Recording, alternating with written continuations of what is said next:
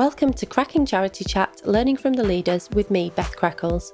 In this episode, I'm talking with Jennifer McCanna, who's a leadership coach.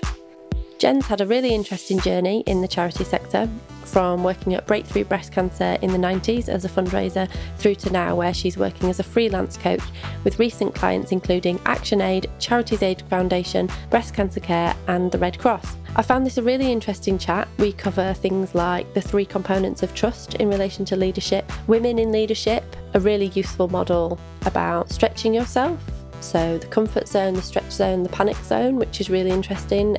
You can relate that to leadership or not, as I have done myself in the past. And lots of other things which I think will be really interesting to listeners. Jen and I thought it'd be good to do this podcast ahead of our session at the Institute of Fundraising Yorkshire conference on the 24th of May. We're delivering a session on emotional intelligence, leadership and how you might adapt your leadership style.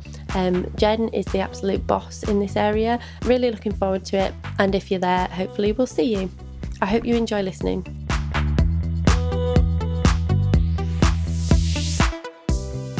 This evening's broadcast is brought to you by myself and Jennifer McCanna, leadership coach extraordinaire. Hello. From my kitchen.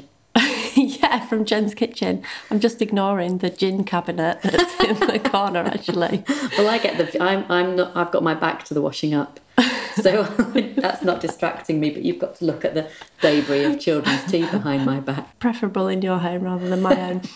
This evening we're drinking decaf tea and having a sensible chat about leadership development. Jen, do you want to give an introduction to yourself and your background? Yeah, sure. So I started by studying music and from that decided, apropos of nothing much, that I really wanted to do events fundraising. Don't we all? I think every absolutely, fundraiser starts doing that. Well, it sounds fun. You don't, as a student, you don't think, oh, I know what I fancy major gifts, because you don't know what that is. But events, everyone can get their head around what an event is. It sounds kind of glamorous and fun.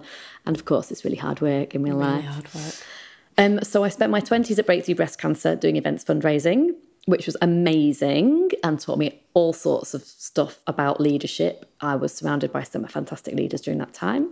I then did a bit of work at Tommy's baby charity. I landed at VSO heading up an events and community fundraising team. Just post-financial crisis, I was made redundant from that role, which I was quite happy about at the time, actually, because that role had taught me that what I really enjoyed about leading a team was leading a team, not necessarily the fundraising bit. Okay. Am I allowed to say that on a fundraising podcast? Yeah, you're allowed to say that. Not hold it against you. And I thought, okay, great, I'll try and find a role that sort of combines my decade of events fundraising experience with the thing I like around developing people. And whilst I was doing that, I volunteered in the VSO Learning and Development team, designing and delivering some lunchtime learning events. And I did land a role, actually, which was had a bit of training focus on it. And I went to my head of learning and development and said, I've just got this role. And she said, stop right there. I think we'd like you to do something for us instead. And I stuck around there instead, doing a project around performance management at VSO. And from there, I got a permanent role and decided that I needed to study a bit. I needed to gen up a bit on learning and development. And my very wise director said, you know, what we could really do is an internal coach. So VSO supported me to train as a leadership coach. And that was in about 2011. So I've been coaching leaders and managers, heads of team, and also private clients since then. And also, you know, alongside my learning and development manager role at VSO, which was around management development, leadership development, culture change, all that kind of thing. And for the last 2.5 years, I've been a freelance leadership coach, working with a lot of fundraising heads of, a lot of directors, a lot of clients not from the charity sector at all, which has been very interesting and a great learning experience for me. There are a couple of things that are quite interesting from what you just said. One is that you started out doing the performance management thing. That's an interesting start. Yeah. Dealing with that, isn't it? a funny issue. Well, the great thing about it was that I had a very recent experience of managing a team through a performance management process. And at that time at VSO, we did 360 feedback, but we did it in a way where the manager emailed like about 6 people to say, please, could I have some feedback? And then, so literally everybody's inboxes just ground to a halt during that time because everyone was deluged. And obviously the more senior you got, the more people the more you were asked. Yeah. And everybody's inbox just ground to a halt. And then managers had to try and extrapolate out useful feedback from, you know, really understandably like long essays about how lovely someone was, which were brilliantly intentioned, but not that useful sometimes. So part of the process was we brought in a 360 feedback tool based around the organisation's values and competencies, which just structured that in a way that helped people say something meaningful and useful, and supported that with feedback training for people, good feedback practice, and how you might do written feedback in a productive way. And so it was we should come on to that in a bit, because I think the feedback technique, the only one that I can actually name is the shit sandwich. Oh, yes. Which is really unfortunate. Yeah, it's unfortunate. I must be aware of them, but I just can't name them. Yeah. So maybe let's come back to that. The other thing that I thought was interesting was that you said you sort of really preferred the leadership bit as opposed to the fundraising specifically. Yes. If anyone who was at Breakthrough Breast Cancer in the noughties is listening, wasn't it amazing? We had such a great time. We were such a creative team. We had loads of support down due in part to the team and generating that support. But also, you know, we just had, it was just, everything came together and we had great leadership. And I went away travelling in 2007 and came back to a very different world. And actually fundraising was a lot harder. And I went into international development, which is a much harder sell. And I inherited targets that had been set, like through no one's fault. I inherited targets which were set with pre-2007 climate in mind. And it felt like a completely different beast. Parts of it I really enjoyed, and I loved the fact that I could add value, because I didn't realise how much I'd learned at Breakthrough until I got to other places and realised that there was lots that I had to offer. But the bits I loved the most were like the team away days and, you know, working with really talented individuals, and, you know, that just really turned me on. Yeah. Oh, good. You know, in a professional sense. Didn't expect that this evening. Okay, my first sort of proper question is, what is leadership development? Or what is leadership coaching? So leadership development is working with people to help them, broadly speaking, think about 2 areas. One is, who are they as a leader in terms of what's their authentic leadership? And I'm talking about what's their vision as a leader? What are their values as a leader? What do they want to give back as a leader? I think Paul said this in your podcast before Christmas. As a leader, you need to be able to articulate where you're going. Otherwise, people are confused and won't necessarily follow you. So a lot of leadership coaching is around helping people work out what that vision is. Where do they want to go? And then helping them think through how they're going to get there.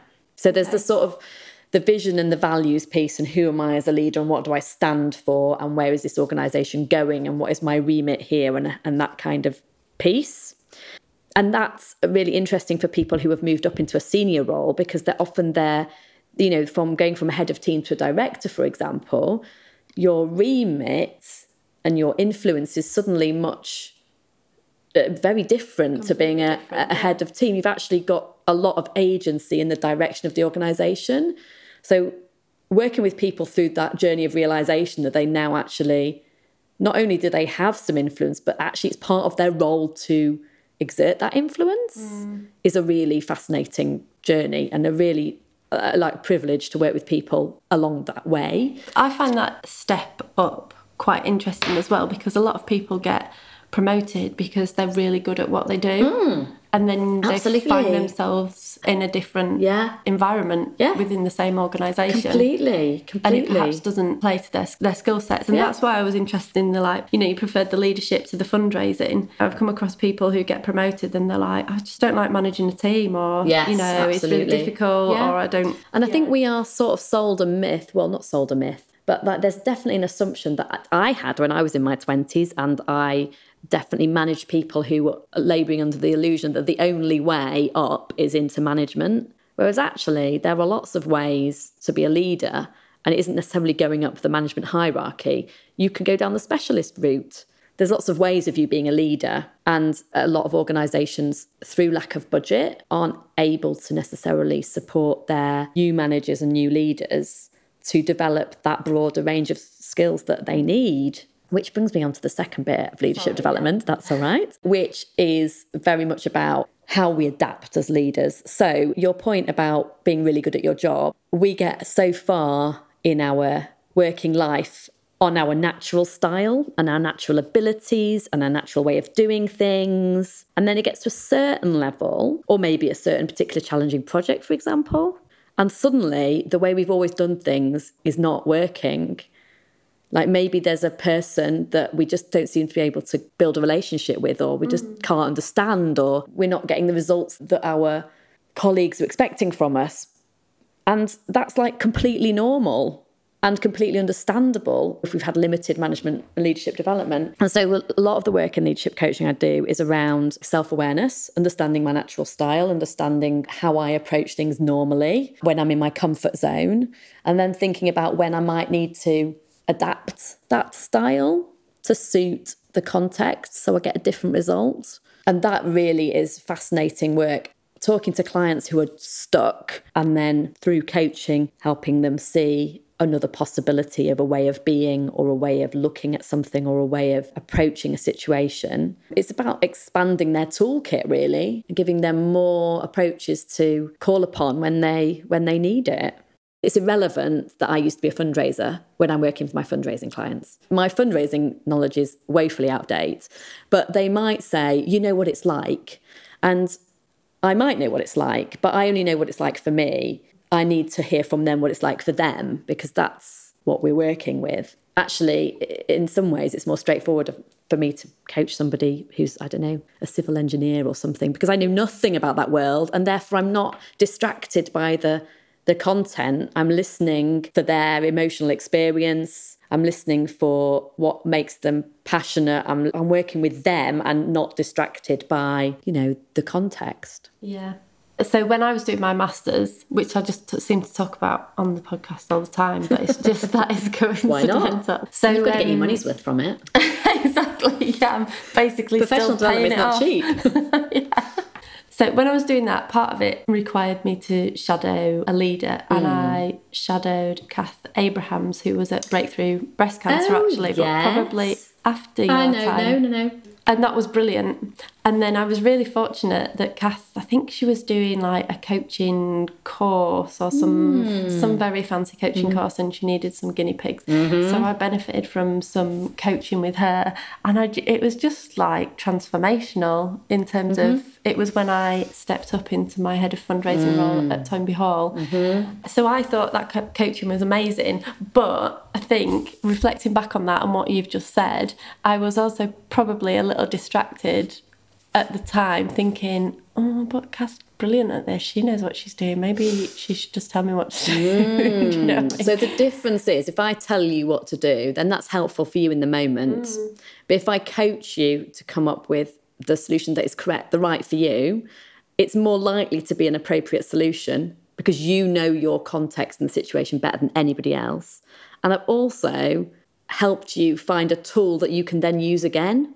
I think it develops coping mechanisms as well. Totally. I think, obviously, the stuff that I did with Kath was coaching and it was labelled as coaching, but previous manager, Tracy Pritchard, who managed me at RNIB and sort of a bit at Friends of the Earth as well, that's the approach that she takes. I can't think of an example where she's actually told me the answer. Even when I've sort of gone to her and gone, please help me, what do I do? She's always taken this sort of approach that gets me to the place myself. It develops a sort of reflective muscle where if you're used to being coached and you've had a fair amount of coaching, you know the steps to go through, you know the way to start thinking about something. It's not just a lovely chat.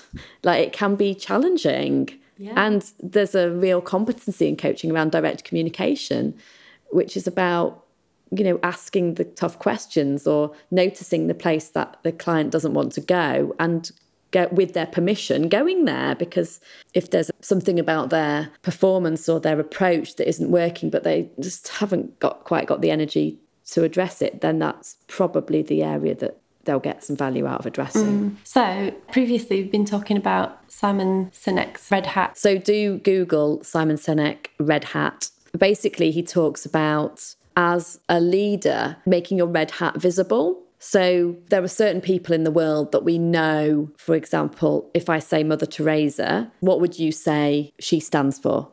God, I don't want to get this wrong now. I just know right or wrong answer. I don't know. It's interesting to see if it's the same as what I think. Caring, nursing. Yeah. Kind. Yeah. So she really showed her red hat. Her values are writ large.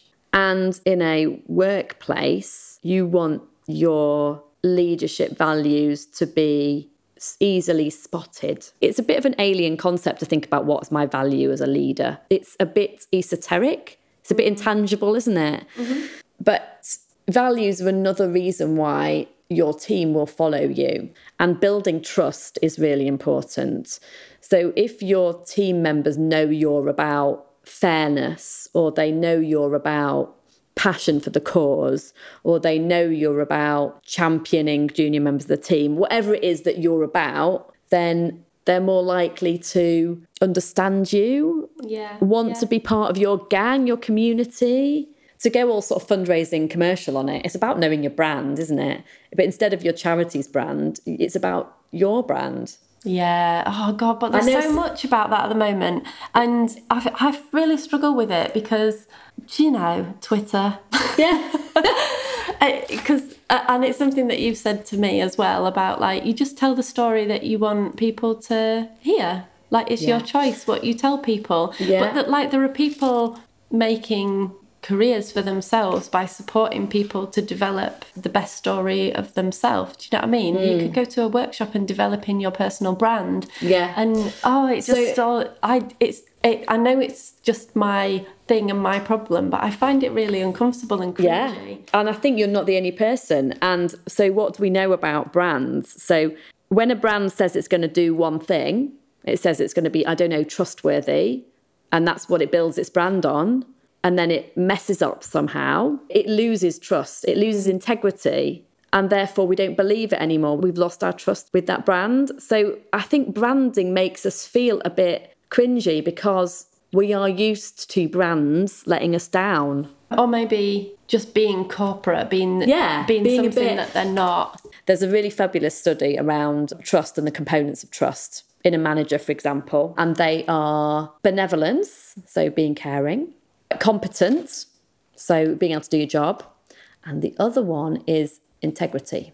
So out of those three components of trust, which do you think you can mess up on? Well, competency, you can screw up. Yeah. I mean, we all have, haven't we? Reference your booking a flight to Edinburgh. And people forgive us, right? So, everybody drops the ball sometimes. We can also mess up a little bit on benevolence. So if we come in one day and we've had a really bad day, we will be forgiven for the odd bad day. But integrity, if we mess up on that, if we say we're going to do something we don't, or we say we're something and our actions say that we're not, then that is really hard to come back from if you want a relationship that's based on trust. So, if we keep hearing a leader tell us that they're going to do one thing and their actions suggest that they're not living that, then there's no integrity. And that's where, as a leader, I think you lose people. So thinking about your red hat, it's a really useful exercise to think about what your values are as a leader, because they're like guiding principles. So say one of my values is around kindness. I can say to myself, okay, if I was living the value of kindness today, what would be top of my list? And what would I be doing differently to what I had already planned? If I was living the value of passion, what would I be doing that was top of my list that's different? Who would I be speaking to? What are the relationships that I would be building? Yeah, I see what you mean. And I'm thinking about the more sort of prolific senior people that I see on social media, and what they say is really consistent, and they're on it all the time. I very much doubt that will be a coincidence. They will have thought about that. Yeah. Or that it will be the product of a lot of experience and a lot of reflection and a lot of thought about what's important to them right now. Because let's face it, when you're in a big job, everything is urgent and important, isn't it? And you kind of have to decide where you're going to spend your time. And if you've got a vision, that will help you work out what's going to help you get to that vision and what's just noise. And if you've got some guiding values, that's going to really guide you as to how you're going to go about that. Are there some leaders in the sector that you really admire? The CEO at Breakthrough when I was there was Delith Morgan. She was an amazing leader, and I had no idea how amazing she was until I wasn't working for her anymore, because she was the first CEO that I'd ever actually had a conversation with, because before that I'd had, dreadful temp jobs where the CEO was sort of 2 continents away in a gold and silver plated office or whatever. And I remember the first day that I met Delith, I was just chatting to this really nice lady on Daily Tea and Cake, which happened at Breakthrough in 1999. And afterwards, my friend Greg I said, oh, who was that? And he was like, well, that was Delith, the CEO. And I was like, oh my God, the CEO. But she was just a really lovely lady who was interested in who I was and what I was doing there. And she was just incredibly approachable, incredibly empowering, had an absolute instinct for knowing when to be present and when to get out of the way of her team so that they could be amazing. Fabulous lady. That leads us in nicely to women in leadership. I think on this we were going to talk about basically the different views about women in leadership. So you were saying previously about some people are like, stop calling it women in leadership, it's just leadership. But it does feel like it's different because of the different challenges facing women. So I think we can't take away from the different challenges facing that women have, or the specific challenges that women have. I work with a lot of clients who are just returning from maternity leave, and I have 2 small children myself, as do you. So I'm very aware of the particular challenges that are faced both organisationally, going back to an organisation that's changed, going back when your own life has changed, going back when your confidence levels have probably changed, or your sense of identity has changed. Why does that happen? It's funny, isn't it? Because actually, as parents, we've just acquired a whole bucket of new skills, and yet we kind of dismiss them and focus on all those skills that we perceive to be really rusty. I think those are really important conversations to have, but I also think leadership is leadership, and we sometimes will have a colleague who is particularly vocal on this. We run the risk of it being a bit reductive if we talk about women in leadership, as if somehow women, as a general rule, have a different set of approaches and skills to men, which is sort of patronising to everybody. Yeah. And doesn't take into account the very unique journeys that all of us have had to get to where we are. And as a coach, you have to learn to not make any assumptions about what anybody is capable of. I have clients who have achieved amazing things with an 18-month in tow. And I've the voice in my head has been like, really? That sounds like it's going to be challenging. Are you sure? How are we going to support you to get that? And they've done it. And I'm like, amazing, but let's not make it all about gender. The other thing I believe about leadership, it's not about a position you hold. You perhaps start thinking about it when you start holding a position which is senior enough for you to start believing that you might be a leader. But actually, some of the most effective and compelling leaders I've known have been colleagues, on paper, quite junior roles. Yeah, likewise.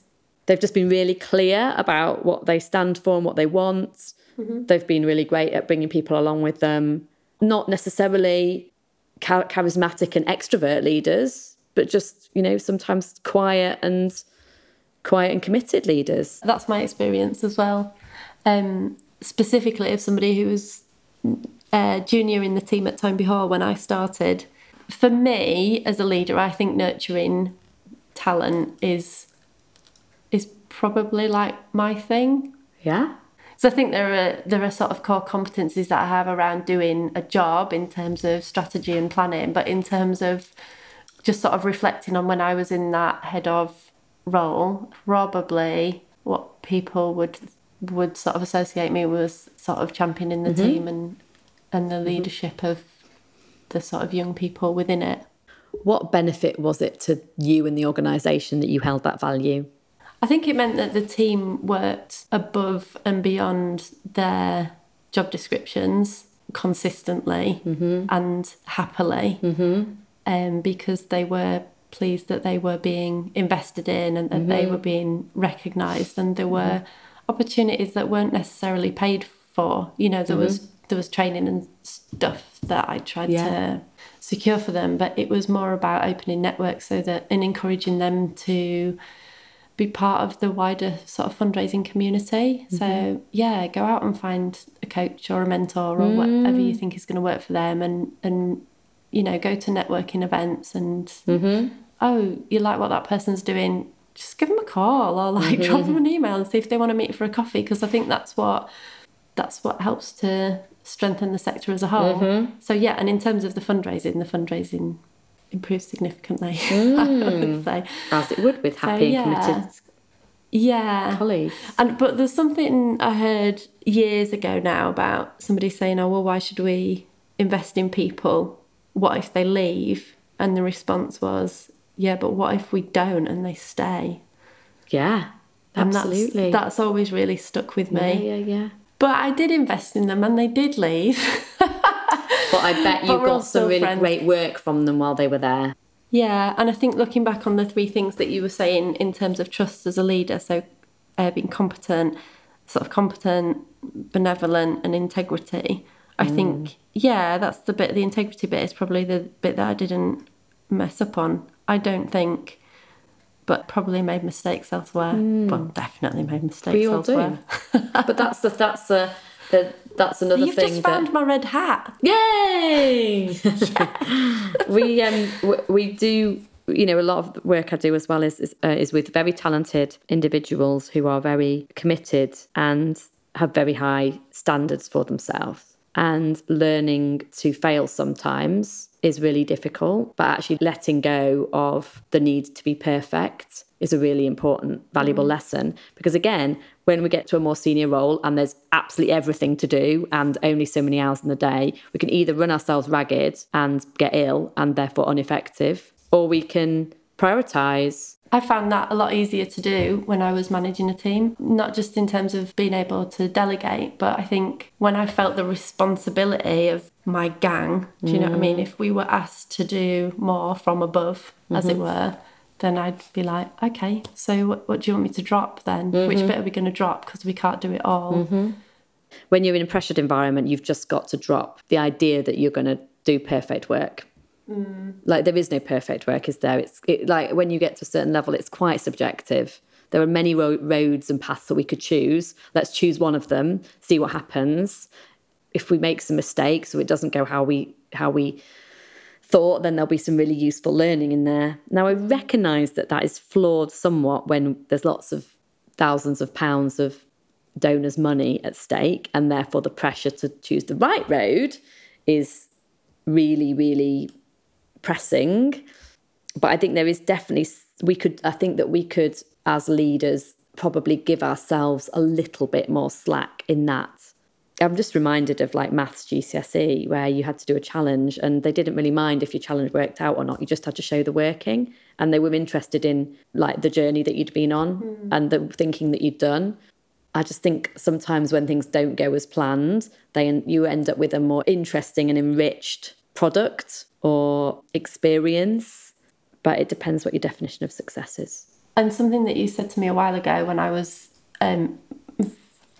not in the best place was what is good enough for you in terms of the standard of your work? What is good enough for you? Yeah. When I'm working with leaders who are in a very challenging context, and you know, we're all working in sort of volatile, uncertain times, and sometimes it is actually does not work to take them to a vision of how they would like things to be, because it feels so far off and so unlikely and so unrealistic that it just feels like a pointless conversation. And so, okay, knowing what you know about this situation, what does good enough look like for the next month, for the next 2 months?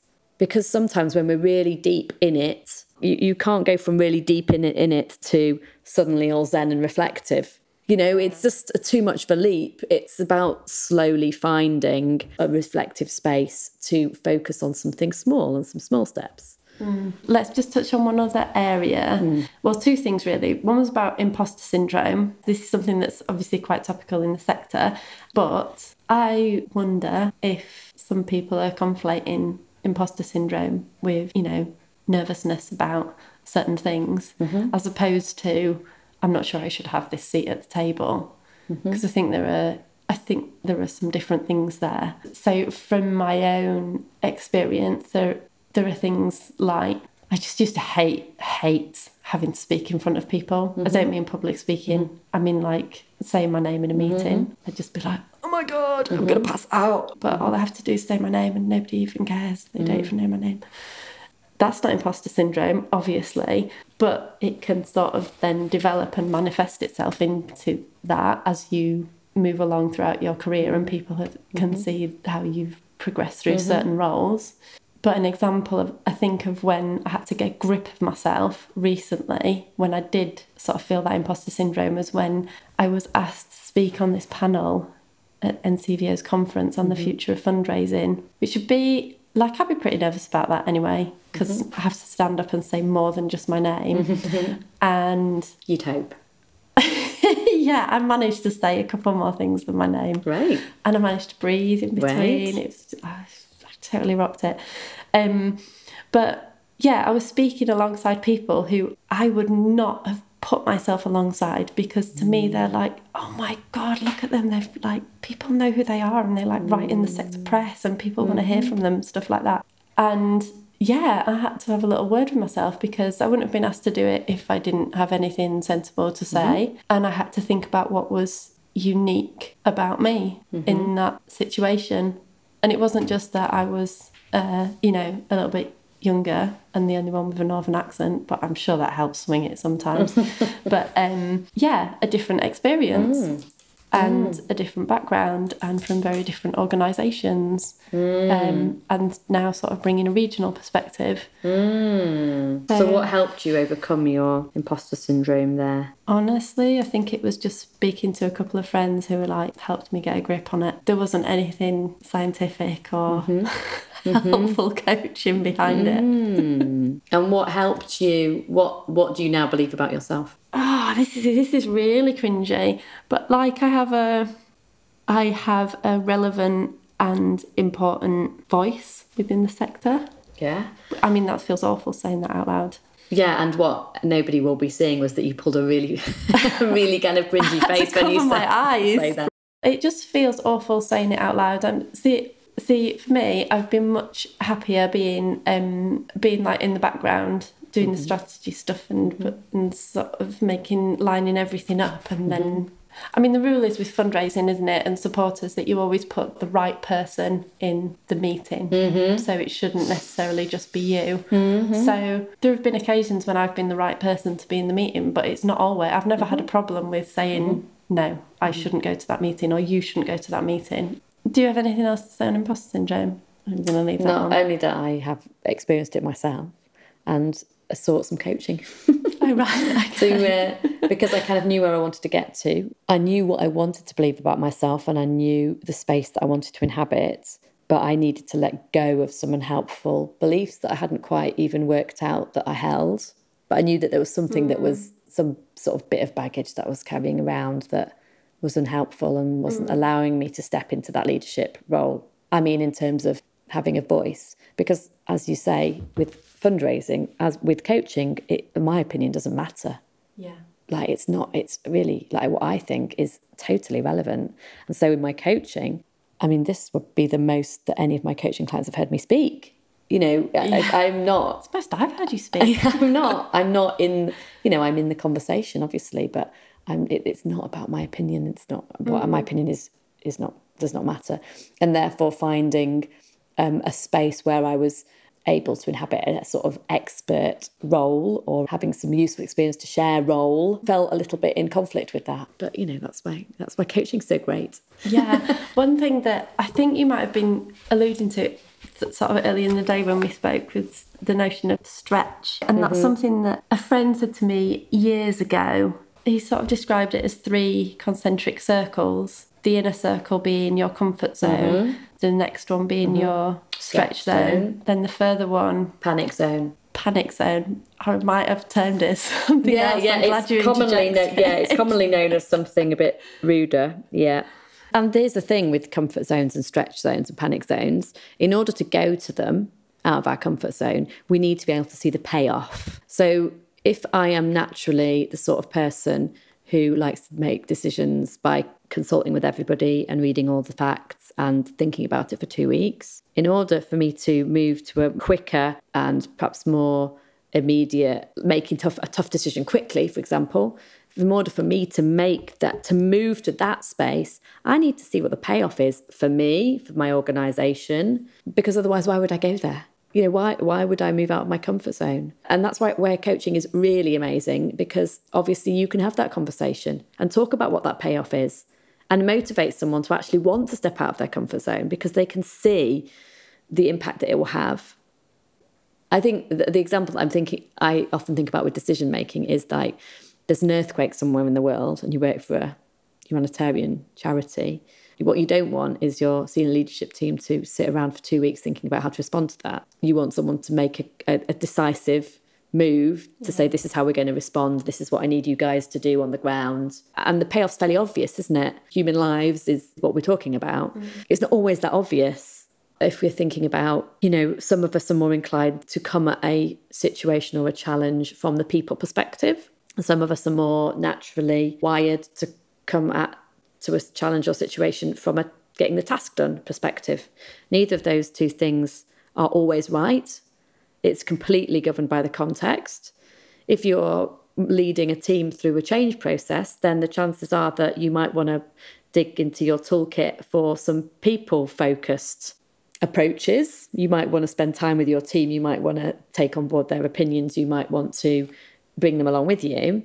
If you've got a deadline on a fundraising campaign that is up against it and is worth millions of pounds to your charity, the chances are you're going to maybe get a better result and a better payoff by going down to the task side of your approach. And most of us do that sort of adaptation really naturally every day at work because we are emotionally intelligent and we've worked out what tools we need and how we need to approach things to get things done most effectively. But all of us have blind spots and sometimes we need to think through the payoff. Yeah. If I'm a very task-focused person, I'm just going to be totally bewildered about the need to be people-focused during a change process because I'll be focused on what the change is going to look like. Yeah, and delivering it. Yeah. And that is not, I am not a wicked and evil person for thinking that. I just have a preference for being task-focused, which when the campaign needs to get out the door will be a really fantastic asset in this team. But I might need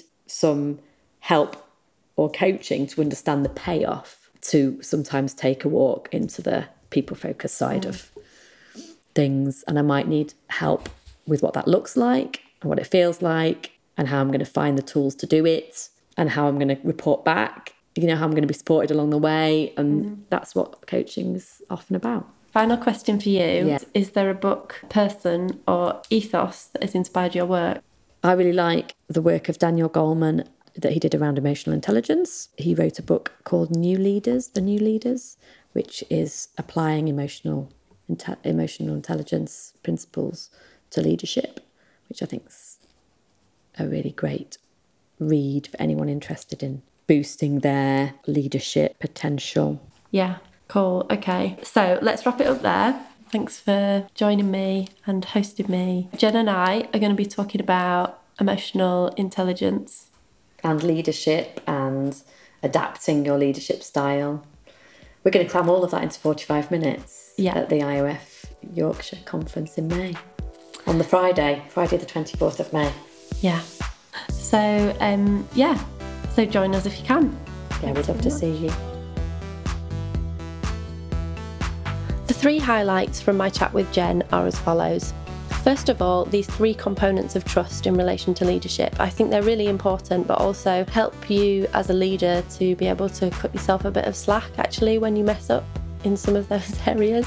So I'm thinking, when we drop the ball operationally, let's say, so competence, it's fine, it's okay in terms of benevolence if you're having a bit of a rough day. But when you find your red hat, check out Simon Sinek for that. It's really important that you stick to that, so you stick to integrity. It's a really simple concept and one that should be quite easy for most people to stick to. The second thing, and this is something that Jen has said to me before when I was having a bit of a sort of rough time, is work out what's good enough for you. So being a bit of a perfectionist, it can be a little bit difficult to just deliver on the brief, deliver what you say you're going to do. But I think if you work out what is a good enough standard and a quantity of work to deliver, that can be really helpful. The third thing that I found really interesting from this chat is exploring in more detail this notion of stretch. So the 3 concentric circles, comfort zone, stretch zone and panic zone. And there have been times when I'm sure, like everybody, I've been more towards the panic zone, and ensuring that you have the support in place for yourself in your own sort of personal life and in your professional life as well, and working out where you're happy to be between those 3 circles at any given time is quite useful. So for me, it's about understanding where I am in my personal life and therefore how stretched I'm able to be and still be able to perform really well. I hope you enjoyed listening to this. I hope you took some good learning from it and some good practical tips as well. If you've enjoyed listening, then please do rate it if you're on iTunes. Thanks so much. Catch you next time.